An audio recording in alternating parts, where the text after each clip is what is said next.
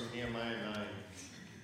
Stand up, blessed be the Lord your God, from everlasting to everlasting. Blessed be your glorious name, and may it be exalted above all blessing and praise. You, Lord, are the only God. You created the heavens, the highest heavens with all their stars, the earth and all that is on it, the seas and all that is in them. You give life to all of them, and all the stars of heaven worship you. You, the Lord, are the God who chose Abram and brought him out of Ur of the Chaldeans and changed his name to Abraham.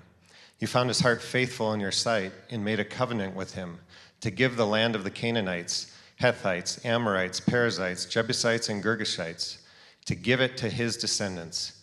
You have fulfilled your promise, for you are righteous. Will you pray with me? Lord, thank you that in your perfect design and providence, we have in your written word all we need to know and follow you. Thank you for this example of confession and praise from your people. We too come before you now in recognition and confession of our sin, and we too come before you in wonder of your fulfilled promises. Thank you that we have the full story in your word, that while we were dead in sin, you made us alive through Jesus' death and resurrection. May you give us hearts that respond in joyful worship. We pray now for Spirit-led words from Pastor Jeff. May you bless him this morning, and may you open our hearts to hear. In the name of Jesus, our Savior and Lord, amen. Amen. Thank you. You may be seated. The reason why we wanted to start with that scripture today is because that scripture in Nehemiah 9 is the last song in the Old Testament that is actually praising God for accomplishing what the people in Judges right now in the texts that we're dealing with in this book were struggling with. They were struggling with taking the land, securing it, and here Nehemiah is leading some people back to the land after their exile in Babylon and Persia, and they have the land. And they've rebuilt their worship system and their temple and their city. And so it is the fulfillment of something that God had promised them. And these songs can be very, very powerful ways of commemorating all that God has done. I want to just give you some of the lyrics to another song. You may recognize this, you may not. Some of the words go like this. Oh, say, can you see? By the dawn's early light, what so proudly we hailed at the twilight's last gleaming, whose broad stripes and bright stars through the perilous fight, o'er the ramparts we watched, were so gallantly streaming. And the rocket's red glare, the bomb bursting in air, gave proof through the night that our flag was still there. Oh, say, does that star-spangled banner yet wave o'er the land of the free and the home of the brave? I can see some of you mouthing the words. How do you know that song? How do you know it? Two things, repetition and the melody. We've sung it enough times in our culture to just know the song. And the tune is very memorable. It's very memorable, such that it sticks in our minds. Of all the national anthems in the world today, it is generally agreed that the Star-Spangled Banner is the most notoriously difficult to sing. You've all seen these people when its words are not botched or flubbed, but instead performed to perfection by the likes of a Jennifer Hudson or Faith Hill or the late, great Whitney Houston or my favorite, Chris Stapleton. Yeah. Amen, brah. When you hear these people sing that song, it just gives you chills, right? And I realize the anthem is a flashpoint of controversy today for some due to the third stanza. There's a line in the third stanza that recognizes the devastation on everyone the war had, particularly the hirelings and the slaves. By the way, no one ever sings that third stanza. But I think we could all agree that the song wasn't intended to cure everything that ails our culture. It's a song. And as such, it enshrines the story of America's victory over British tyranny. And it gives us a window. It gives us, future generations, a window, a glimpse into the world that was at the time. It was written. The Star-Spangled Banner is classified technically in the genre as a hymn of triumph, a triumph hymn. It's a genre of historical songs that uses poetry to commemorate significant victories in cultures. Now, triumph hymns or national anthems are much older than you might think. In fact, these songs go all the way back to the beginning of human civilization and are well attested in the ancient Near East, commemorating the victors of the likes of Thutmose III or Ramses II or Ninurta or Tukulti Ninurta, Tiglath-Pileser or Shalmaneser III. These ancient victory hymns follow the historical narratives of their victories. And so we see these kinds of anthems all over the Old Testament, beginning with Exodus chapter 15 and the Song of Moses after God had drowned the Egyptians in the sea. And chapter 19, he sings another song. We see the women of Israel sing of David's victories after he strikes down the Philistines in 1 Samuel 18. David himself bursts into praise at God's victory over the house of Saul in 2 Samuel 22. All of Israel breaks into song after returning to their land under the leadership of Ezra and Nehemiah, as we just read in Nehemiah chapter 9. And so these victory hymns give expression to the joy and the relief, to the grief and the wonder and the gratitude we feel for all that God has accomplished on our behalf. And today, I have just 8 quick points from our text. If you're following along with your bulletin, number 1, the Song of Deborah in chapter 5, Judges chapter 5, praises God for his intervention. It praises God for being the one who intervenes on their behalf. Verse 1 says, on that day, Deborah and Barak's son of Abinoam sang. When the leaders led in Israel, when the people volunteer, blessed be the Lord. Listen, kings, pay attention, princes. I will sing to the Lord. I will sing praise to the Lord God of Israel. Lord, when you came from Seir, when you marched from the fields of Edom, the earth trembled, it shook, the skies poured forth rain, and the clouds poured water, and the mountains just dissolved. The mountains melted before the Lord, even Sinai before the Lord, the God of Israel. And so the song pulls back the curtain to show us just how the victory in chapter 4 was achieved. Deborah and Barak addressed the song to Israel's God. Israel's God is Yahweh, the God of Israel. That's his name.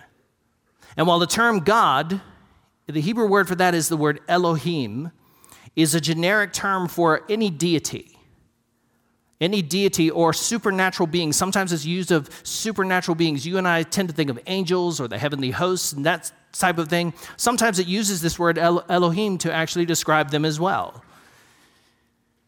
But the name Yahweh is his specific designation. It occurs about 700 times in the Old Testament, and when coupled with the word Elohim, it occurs about 365 times. The Lord, our God. And so the name includes all 3 tenses. This is the word Yahweh. It includes all 3 tenses in the Hebrew language. I'm the one who was, I'm the one who is, and I'm the one who is going to be. And so when God tells Moses, this is the name you should tell Pharaoh, this is the God who is sending you, you tell him, I am sent you. In other words, you tell him the one who is, as opposed to all these who are not, sent you. So Israel's theology here is reflected many centuries later in that hymn we just read in Nehemiah 9. Let's look at it again. Verses 5 through 8. It says, blessed be the Lord your God. There it is again, Yahweh Elohim. From everlasting to everlasting. This stresses the Jewish doctrine of God's eternality. God has no beginning, and he's the only thing in all of existence who has no beginning. And blessed be your glorious name, and may it be exalted above all blessing and praise. The word glory in Hebrew means weight. You ever seen one of those stories where you're coming across a story and God's glory appears and everybody just hits the floor? It's because God's presence is powerful. And when you come into the full rays of it, you hit the ground. And this idea is that God is a glorious God, and you, Lord, are the only God. Emphasizes Moses' teaching in the Shema. There is one God of Israel. Hear, O Israel, there is one Lord, and he is our Lord. And this Lord created the heavens, the highest heavens with all the stars, the earth and all that is on it, the seas and all that is in them. You are the one who gives life to all of them, and all the stars of heaven worship you. You, the Lord, Yahweh Elohim, the Lord our God, who chose our father Abram. And so singing our praises to God and singing them rightly to God reminds us of all that he has done for us. We begin by addressing him, our Father, who art in heaven. Hallowed be thy name. Your name is holy. Your name is righteous. You are the one true God of the universe. And when we sing praises to God, it reminds us of all that he has done for us to intervene on our behalf. Why is that so important? I don't know if you've noticed this yet, but life is full of bad news, isn't it? Isn't it? From cradle to the grave, life is full of bad news. And in the midst of our despair, we need hope. And when we sing the praises of the Lord God, when we sing the praises of his Son, his one and only Son, we are reminding ourselves of our hope in the midst of our despair. Amen. There is only one other praise song in this book, the book of Judges. You know where it is. It's Judges chapter 16. You know who sings it? The Philistines. The Philistines praise Dagon, their false god Dagon, for delivering Samson into their hands. So here we have a pretty bleak book. And right here, right in the middle of it, right here at the beginning, we see this song of worship that reminds Israel, no matter how bleak things get, no matter how despairing your condition becomes, the God of the universe is your God. And look what he has done for you. In Acts chapter 16, Luke tells a story that illustrates this. Paul is out preaching with his friend, Silas, who is his travel companion, and they get thrown into jail. They're just walking along. They're trying to preach. They're in Asia. And they're trying to preach in Ephesus, and someone comes up to them. It's a little girl. It's a girl. She comes up to them, and she starts interrupting their preaching. And she's saying things like, listen to these men. They're spokesmen for the Most High God. And she keeps interrupting them, and Paul discerns in his spirit that she's demon-possessed. He discerns that she's demonized. And so the scripture says, agitated in spirit, he turned and cast the demon out of the young girl. Now, she's a slave girl. She's made a lot of money for her owners. Are her owners happy about this? Turns out no. And so they drag Paul and Silas in front of the magistrates, and they say, these men are advocating foreign gods, and we should throw them into prison. And indeed, they do. They throw them into jail. So they go. And they're sitting in jail. And Luke says about midnight, they begin singing and worshiping and praising the God of heaven. And suddenly the walls in that jail begin to shake, and all the gates popped open, and all the shackles for all the prisoners fell to the floor. And the guy running the prison, sound asleep. He's out. Kick him back. Gone. But when he wakes up and he finds that everyone in that jail has fled, he takes his sword out because he knows what his options are. It's either fall on your sword now or be crucified, which is the most horrible death you can imagine. And so he decides to kill himself. But Paul and Silas haven't gone anywhere. I would have ran.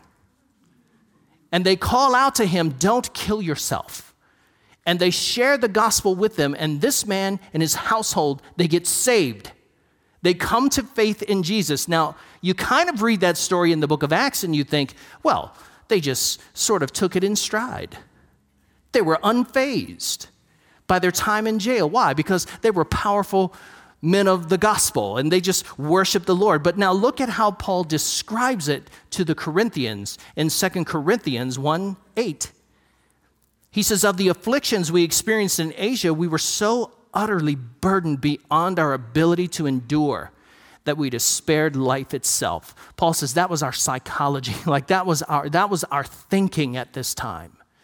When we were going through these kinds of trials, we despaired. We thought life isn't even worth living. That's how he felt. Now, this is what he knows. 2 Corinthians 4, 8, and 17. We are afflicted. Sure, it's true. We are afflicted in every way, but not crushed. Perplexed, but not driven to despair. Persecuted, but not forsaken. We are struck down, but not destroyed. For this light momentary affliction is preparing for us an eternal weight of glory beyond all comparison. That's what Paul knows. That's not how he feels, but that's what he knows. And so the book of Judges is oddly interrupted with this praise song. The only praise song in the book to God.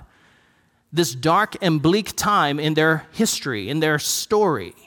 31 verses of enthusiastic praise and celebration for all that God had accomplished for them. I think it is right and good to praise the Lord, no matter what you're going through, no matter what situation you're facing.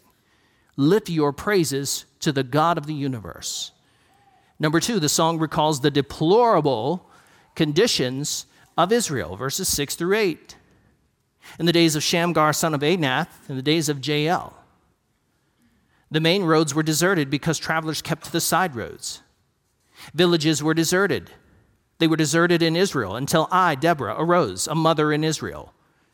Israel chose new gods, and then there was war at the gates. That is always what happens. When you choose the wrong gods, it brings conflict.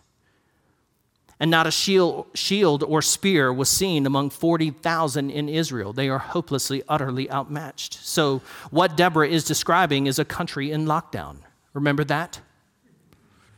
During the time of Shamgar and Jael, the Canaanite marauders made it dangerous to travel on highways, which negatively impacted commercial trading, their social life, their worship life, most of all. The Canaanite raiders constantly disrupted agriculture, causing crops and fields to be abandoned. They threatened unwalled and thus unprotected villages and towns. And this continued until Deborah rose up. She emerges as a prophetess and a judge. And she comes on the scene and she says, "Not on my watch." Before they could do so, before they could get out and go to the battle and conscript all of the tribesmen to battle, they have to give up their new gods. They have to give up their new gods. God had sent war and oppression because of their sin and their disloyalty and their idolatry. And they are hopelessly outmatched and overwhelmed and oppressed and impoverished, you name it. They lack all the resources necessary to win this victory that is setting before them. And these conditions are caused by their embrace of idolatrous new gods. Let me ask you, what are the new gods of our culture today? Do you see them every day in the media? I think you do. What are the new gods of our society? Which gods have we embraced? Which gods have we embraced that has brought war to our gates? That has brought conflict, endless, never-ending conflict, as people break off into factions and tribes and go to war with each other over every imaginable issue. And we learn from Paul that this is nothing new. In Ephesians 2, he says this, "So then remember that at one time you were Gentiles in the flesh, called the uncircumcised by those called the circumcised, which is done in the flesh by human hands.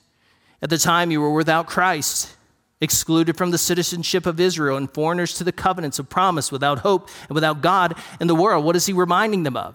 Remember what you were. Remember you were pagans and you worship false gods. And you remember what that brought into your life. Don't forget it. And what Paul is trying to tell them is, remember that God saved you by his grace. He has lavished us with mercy. And we are reminded of so great a salvation. He has set us on a path of good works which he has prepared in advance for us to do. I love the fact that the song does not whitewash their history. The song recalls the miserable condition of a country in lockdown, unable to trade, unable to conduct business, unable to worship, and following false gods. Number 3, the song celebrates a restoration of commerce. It celebrates a restoration of commerce. Now, this may seem like a small point or maybe even an unspiritual insight, but I assure you, their ability to conduct free exchange at every level is biblical and spiritual. She says, my heart is with the leaders of Israel. She empathizes with them, with the volunteers of the people. Bless the Lord, you who ride on white donkeys, who sit on saddled blankets, and who travel on the road. Give praise. Let them tell of the righteous acts of the Lord, the righteous deeds of his villagers in Israel, with the voices of the singers and the watering places. Then the Lord's people went down to the city gates. Following the victory in the battle, what happens? It's this feeling of depression and defeat was replaced with a sense of triumph, enabling travelers to move about freely once again and allowing normal activities to resume. The author expresses empathy towards the volunteers and leaders who displayed immense bravery, which led to the restoration of normalcy. Isn't normal good? The song draws our attention to how they kept their stories alive, their story of triumph alive. They did it through songs, the singers, the ladies who would gather at their national wells and their cisterns. Why is this important? Because you don't need to sing songs at the watering holes that everybody stops at if nobody's traveling. Travel has resumed. And so the singers sing the songs and remind the people of the victory. And the travelers can now move about the country freely with no fear of Canaanite cruelty. So instead of gathering at the gates for war, or just abandoning the city gates altogether, which is where they conducted business in their social life, they gather now to sing their songs. They gather now to praise their God. They gather now to exchange. If you remember back how miserable it was to be locked down during COVID, some of us would really like to forget it. Businesses boarded up, which led to extreme financial pressure associated with the halting of commerce. Social life became non-existent. No sporting events, no Chuckers games, no shopping, no dining out. Most of all, no church attendance, the most important thing. Folks, we were locked down for how long? How long were we locked down? Was it a year? Something like that? Yeah. Didn't it feel miserable? Weren't you starting to get cabin fever? Wasn't it getting just a little, you were starting to get just a little edgy with people? Yeah, imagine Israel being locked down for 20 years. 20 years under the reign of Jabin and his general Sisera. Imagine the psychological toll this would have taken. Imagine the poverty this would have brought to your towns. No wonder the fields are barren. Imagine this. And now what she says in the song is, now you see these people riding around on their fancy white donkeys, right? I guess that's the Mercedes-Benz of the ancient world. And sitting on their multicolored saddle blankets, traveling freely on the road, standing at the cisterns, praising the Lord, breaking out into worship for all that he has done. And I think there's a lesson here for the church, for America. Deborah's song celebrates the restoration of the free market, which is based on the principle of voluntary rather than compulsory exchange. Now, the principles of free exchange, land ownership, and fair market value, and the selling of goods, and the practicing of free worship, those things are regulated from Moses' law all the way to Jesus' teaching, Jesus and Paul's teachings. The Ten Commandments and Mosaic legislation regulate the exchange of goods. Principles of fairness and free trade permeate biblical stories. The book of Proverbs reserves its harshest judgments. You know who the people in the Old Testament God says, I hate you? The only people God says I hate are the people who are cheating people in the markets with false scales, price gouging. Did you know that the Proverbs 31 wife, happy Mother's Day, but if you take the time and really carefully look at the Proverbs 31 woman, she is a woman who faithfully and diligently works hard, produces goods, goes down to the market, and sells them. That's the woman of God.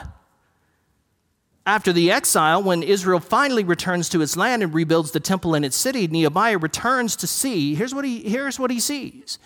He sees the people in Israel have become so prosperous now, returned to their land, that they are starting to sell on the Sabbath. And for the first time in Israel's history, Nehemiah says, you got to shut down the market on the Sabbath, and it begins sundown Friday night. And to this day, the Sabbath is sundown Friday night. It begins. And so understand that they were prosperous. When you go fast forward to the New Testament, Jesus regularly ministered and healed people in the markets. He taught principles of free and fair exchange. For example, he gave the parable, as we noted a couple of weeks ago, of the talents in Matthew 25.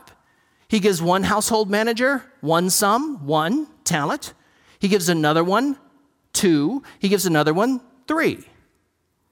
And what he says is you have to reproduce, you have to go out and invest this, and you have to make good on what I've given you. And so the very parable itself presupposes the need for open and free exchange and the investment of capital, while also acknowledging the necessity of inequality of outcomes. That's Jesus' parable. The principles of freedom are deeply embedded in both Moses' law and Jesus' teaching. When Jesus says, if the Son sets you free, then you'll be free indeed, everyone there knew what it was like to live under tyranny. When Paul said it is for freedom that Christ has set you free in Galatians chapter 5, everyone there in Galatia knew what it was like to live under the iron fist of Rome. And so the principles of social and commercial freedom are grounded in the spiritual principles of being set free from our sin and being set free from the devil. And she praises this. She says, this is good and this is right, that life has gone back to normal.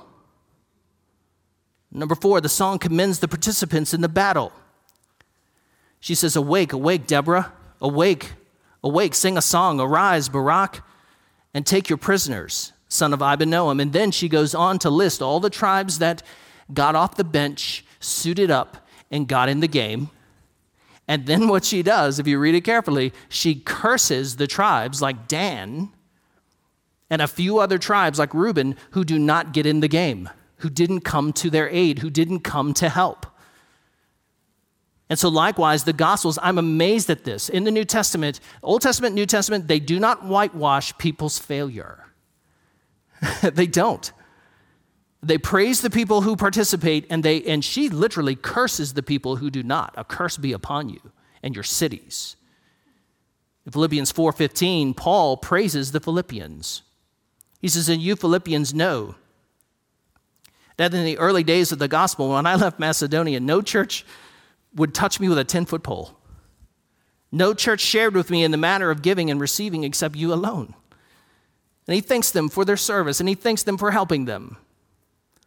And then he says to Timothy in 2 Timothy 1:15, he says, Paul recalls how everyone in the province of Asia deserted him. He says, everyone in the province of Asia left me, deserted me, especially Phygellus and Hermogenes, those little suckers. He says, everyone except for Onesiphorus. Onesiphorus stayed with me and was willing to die with me. Praise God for Onesiphorus. And it draws our attentions to those who jumped into the fray and those who did not, and those who refused to sit this one out and let someone else fight the battle, let someone else do the giving, let someone else do the serving. You never forget the people who came to your aid, and you kind of can't forget the people who deserted you. And she does this. It's real. It's on right here in the song. Number 5, the song reveals how God threw Sisera's charioteers into confusion. Now, we learned this in chapter 4. We learned that he does, but then this song tells us how he does it. It says, kings came and fought. The kings of Canaan fought at Tanakh by the waters of Megiddo, but they did not plunder the silver. The stars fought from the heavens. The stars fought with Sisera from their pass. The river Kishon swept them away, the ancient river, the river Kishon. March on, my soul, in strength. She's encouraging herself. And the horses' hooves then hammered, the galloping of his stallions. Curse Meroz, which is a city, says the angel of the Lord. Bitterly curse her inhabitants, for they did not come to help the Lord with the warriors. So the chariot corps of Canaanites line up for battle. And here's what they do not know. It is a hot summer, dry day. The ground there is compacted like asphalt. And he comes with his 900 chariots, and they pull up to the valley there where they're going to fight right by the Kishon River, and he doesn't know what God is doing behind the scenes. And God is doing two things. First of all, he's causing the stars of heaven to fight against Sisera and his forces. Now, the word star here likely refers to supernatural beings. Sometimes the word star, like Satan's name is Lucifer, that word means the son of, or the morning star, the son of the dawn or the morning star. And so he doesn't know that these supernatural forces in heavenly places are fighting against him.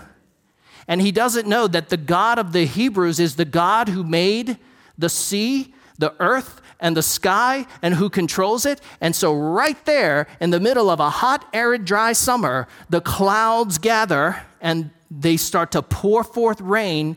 The river fills up and it just washes out on the riverbed, and all their chariots get stuck in the mud.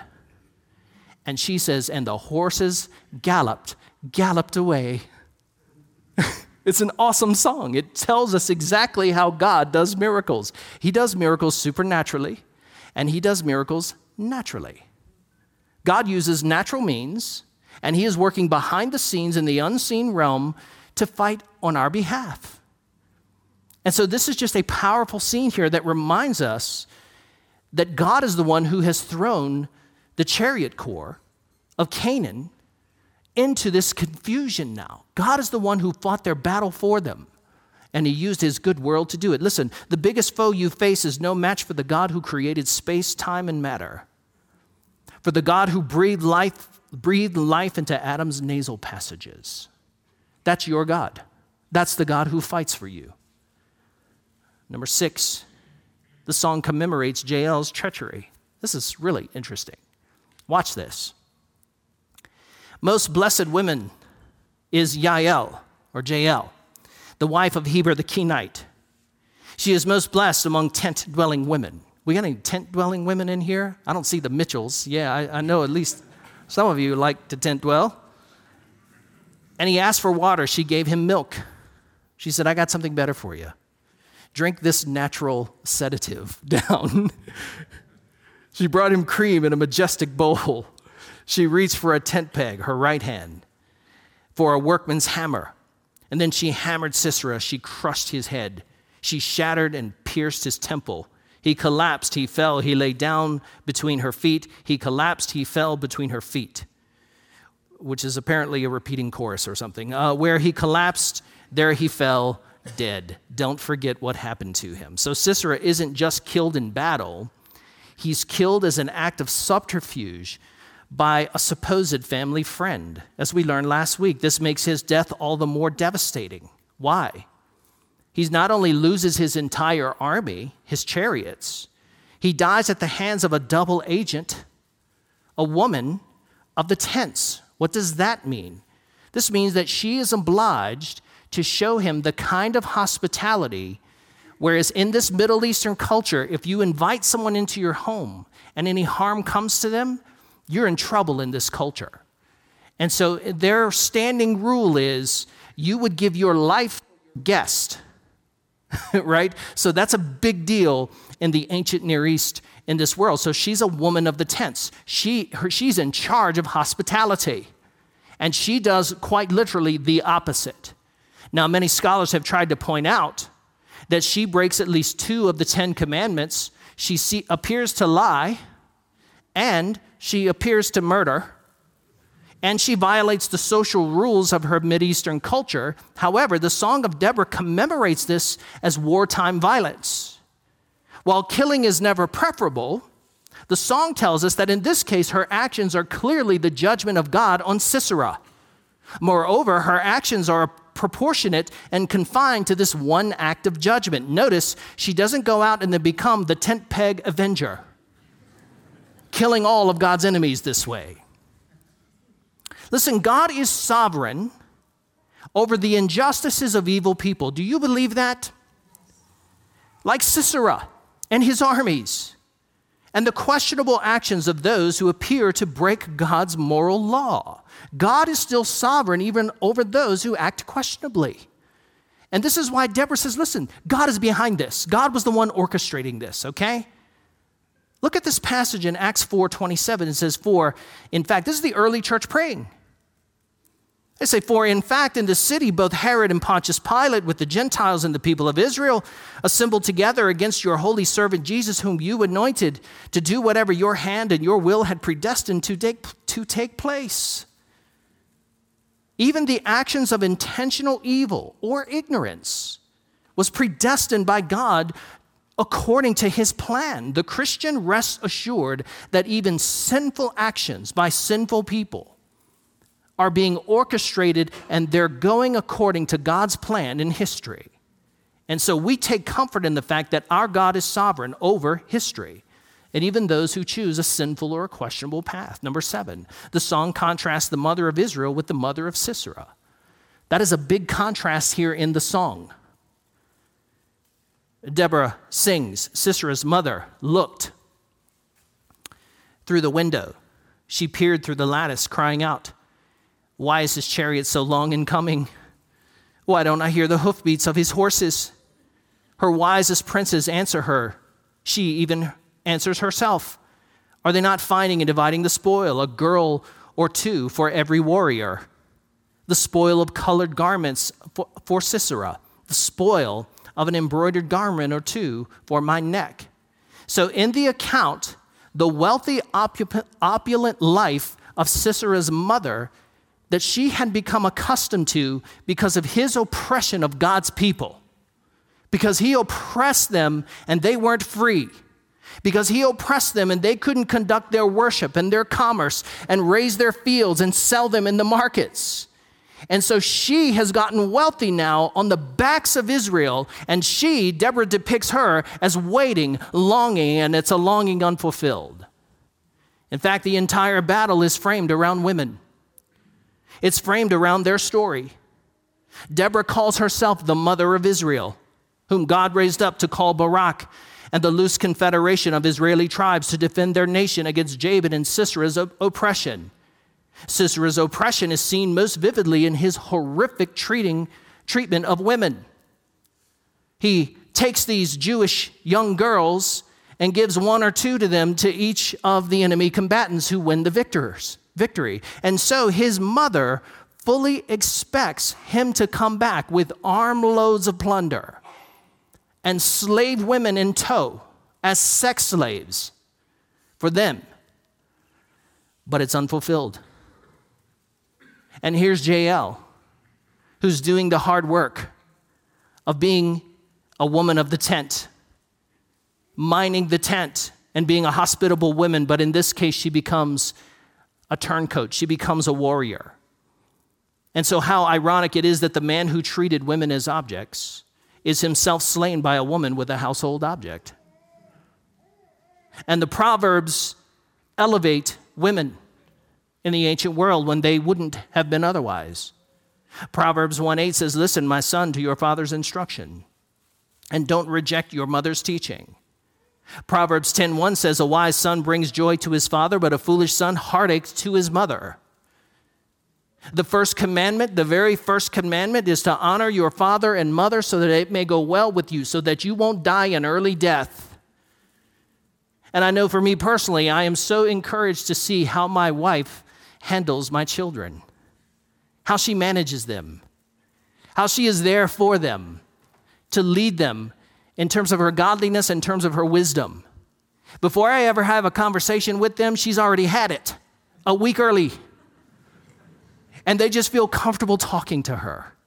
They just feel comfortable spilling their guts and telling her all the gory details of their life. And I love that. I love that because they know she's the real deal and she is a woman of wisdom. And I want to tell you today, if you did not have a mother who was godly and wise, then just be one. Choose to become one. Sons, if you didn't have a mother who was godly and wise, marry one. And if you do have a mother who is godly and wise, the author of Proverbs says, listen to your mama, boy. Listen to mom and dad, because they've been around the block. They've seen a few things in their time. And so the song contrasts the mother of Israel, Deborah, with the mother of Sisera, Canaan, whose lust for ill-gotten gain is on display in the loss. And number 8, lastly, the song anticipates Yahweh's eventual victory over all their enemies. Don't miss this, the last verse of the song. The gods of this world who enslave the Gentile nations in false worship will eventually bow their knee to the Lord Jesus Christ. Chapter 5, verse 31, it says, Lord, may all your enemies perish as Sisera did, but may those who love him be like the rising of the sun in its strength. Make no mistake about it, we are currently in an ongoing battle with these same false gods who have the nations and now our nation in their grip of deception. And Paul tells us in verse 12 of Ephesians 6, he says, for our struggle is not against flesh and blood, but against the rulers, against the authorities, against the cosmic powers of this darkness, against evil, spiritual forces in the heavens. And the difference now is that these false gods face the greatest threat to their cause and their existence that they have ever faced. If you take the time to read the armor of God in Ephesians 6, every single piece of that armor has to do with the gospel. It's the belt of truth. It's the helmet of salvation in the gospel. It's the breastplate of Christ's righteousness, which he purchased on the cross for us. It's having our feet grounded and rooted in the gospel and wielding the sword of the Spirit, which is the word of God, which is the message of the cross. And I assure you that no matter what the battlefield looks like today, God has already won the victory in Christ, and this whole story is moving toward victory in Christ. And until then, we love our fellow humans who are trapped in the grip of deception. We love them, and we show them grace, but we tell them the truth. Listen, Deborah's prayer is not just well-wishing.